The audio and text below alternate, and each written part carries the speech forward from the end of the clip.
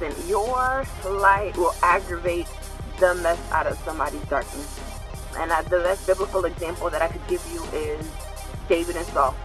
He was legitimately angry about his life and what he was carrying, and David didn't quite understand why. And I promise you that has been the case for me until lately, now that I see that this is a pattern.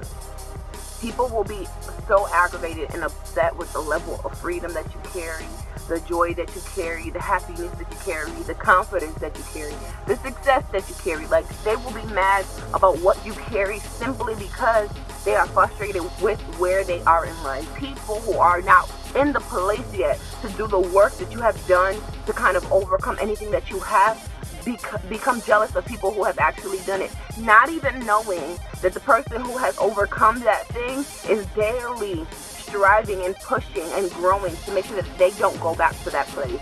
We always think that this is microwavable, that 2 seconds later you're going to be happy, free, and then just walking in whatever. But it didn't take 2 seconds for me to be traumatized, and so it's not going to take 2 seconds for me to walk out of it.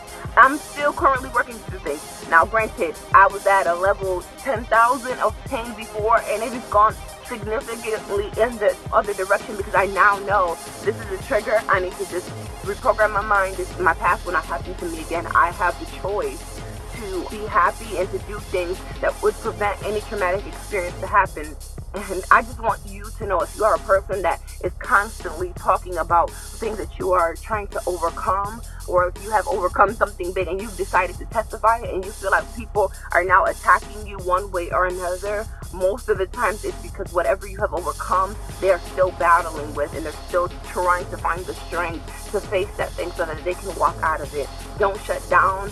And if you want to take it to another step, I have promised myself that anytime someone has this big issue with me that I know I did not do anything for them to cause this level of frustration, that I will pray for them for an entire week. And there's no way that you can really pray and talk to the Lord about someone and He not download their heart to you. And so it has worked for me. If you are the receiver of the hate, just know that it's because you've overcome. And if you are the person that decides to hate on anybody for any reason, just know that that is an insecurity within yourself that you really need to pray and ask the Lord to expose within you so that you can begin to heal from whatever place that is. And if you want to take it another step further, go up to the person and say, hey, I feel like you do this really well, and I unfortunately have not had the strength to begin to deal with this.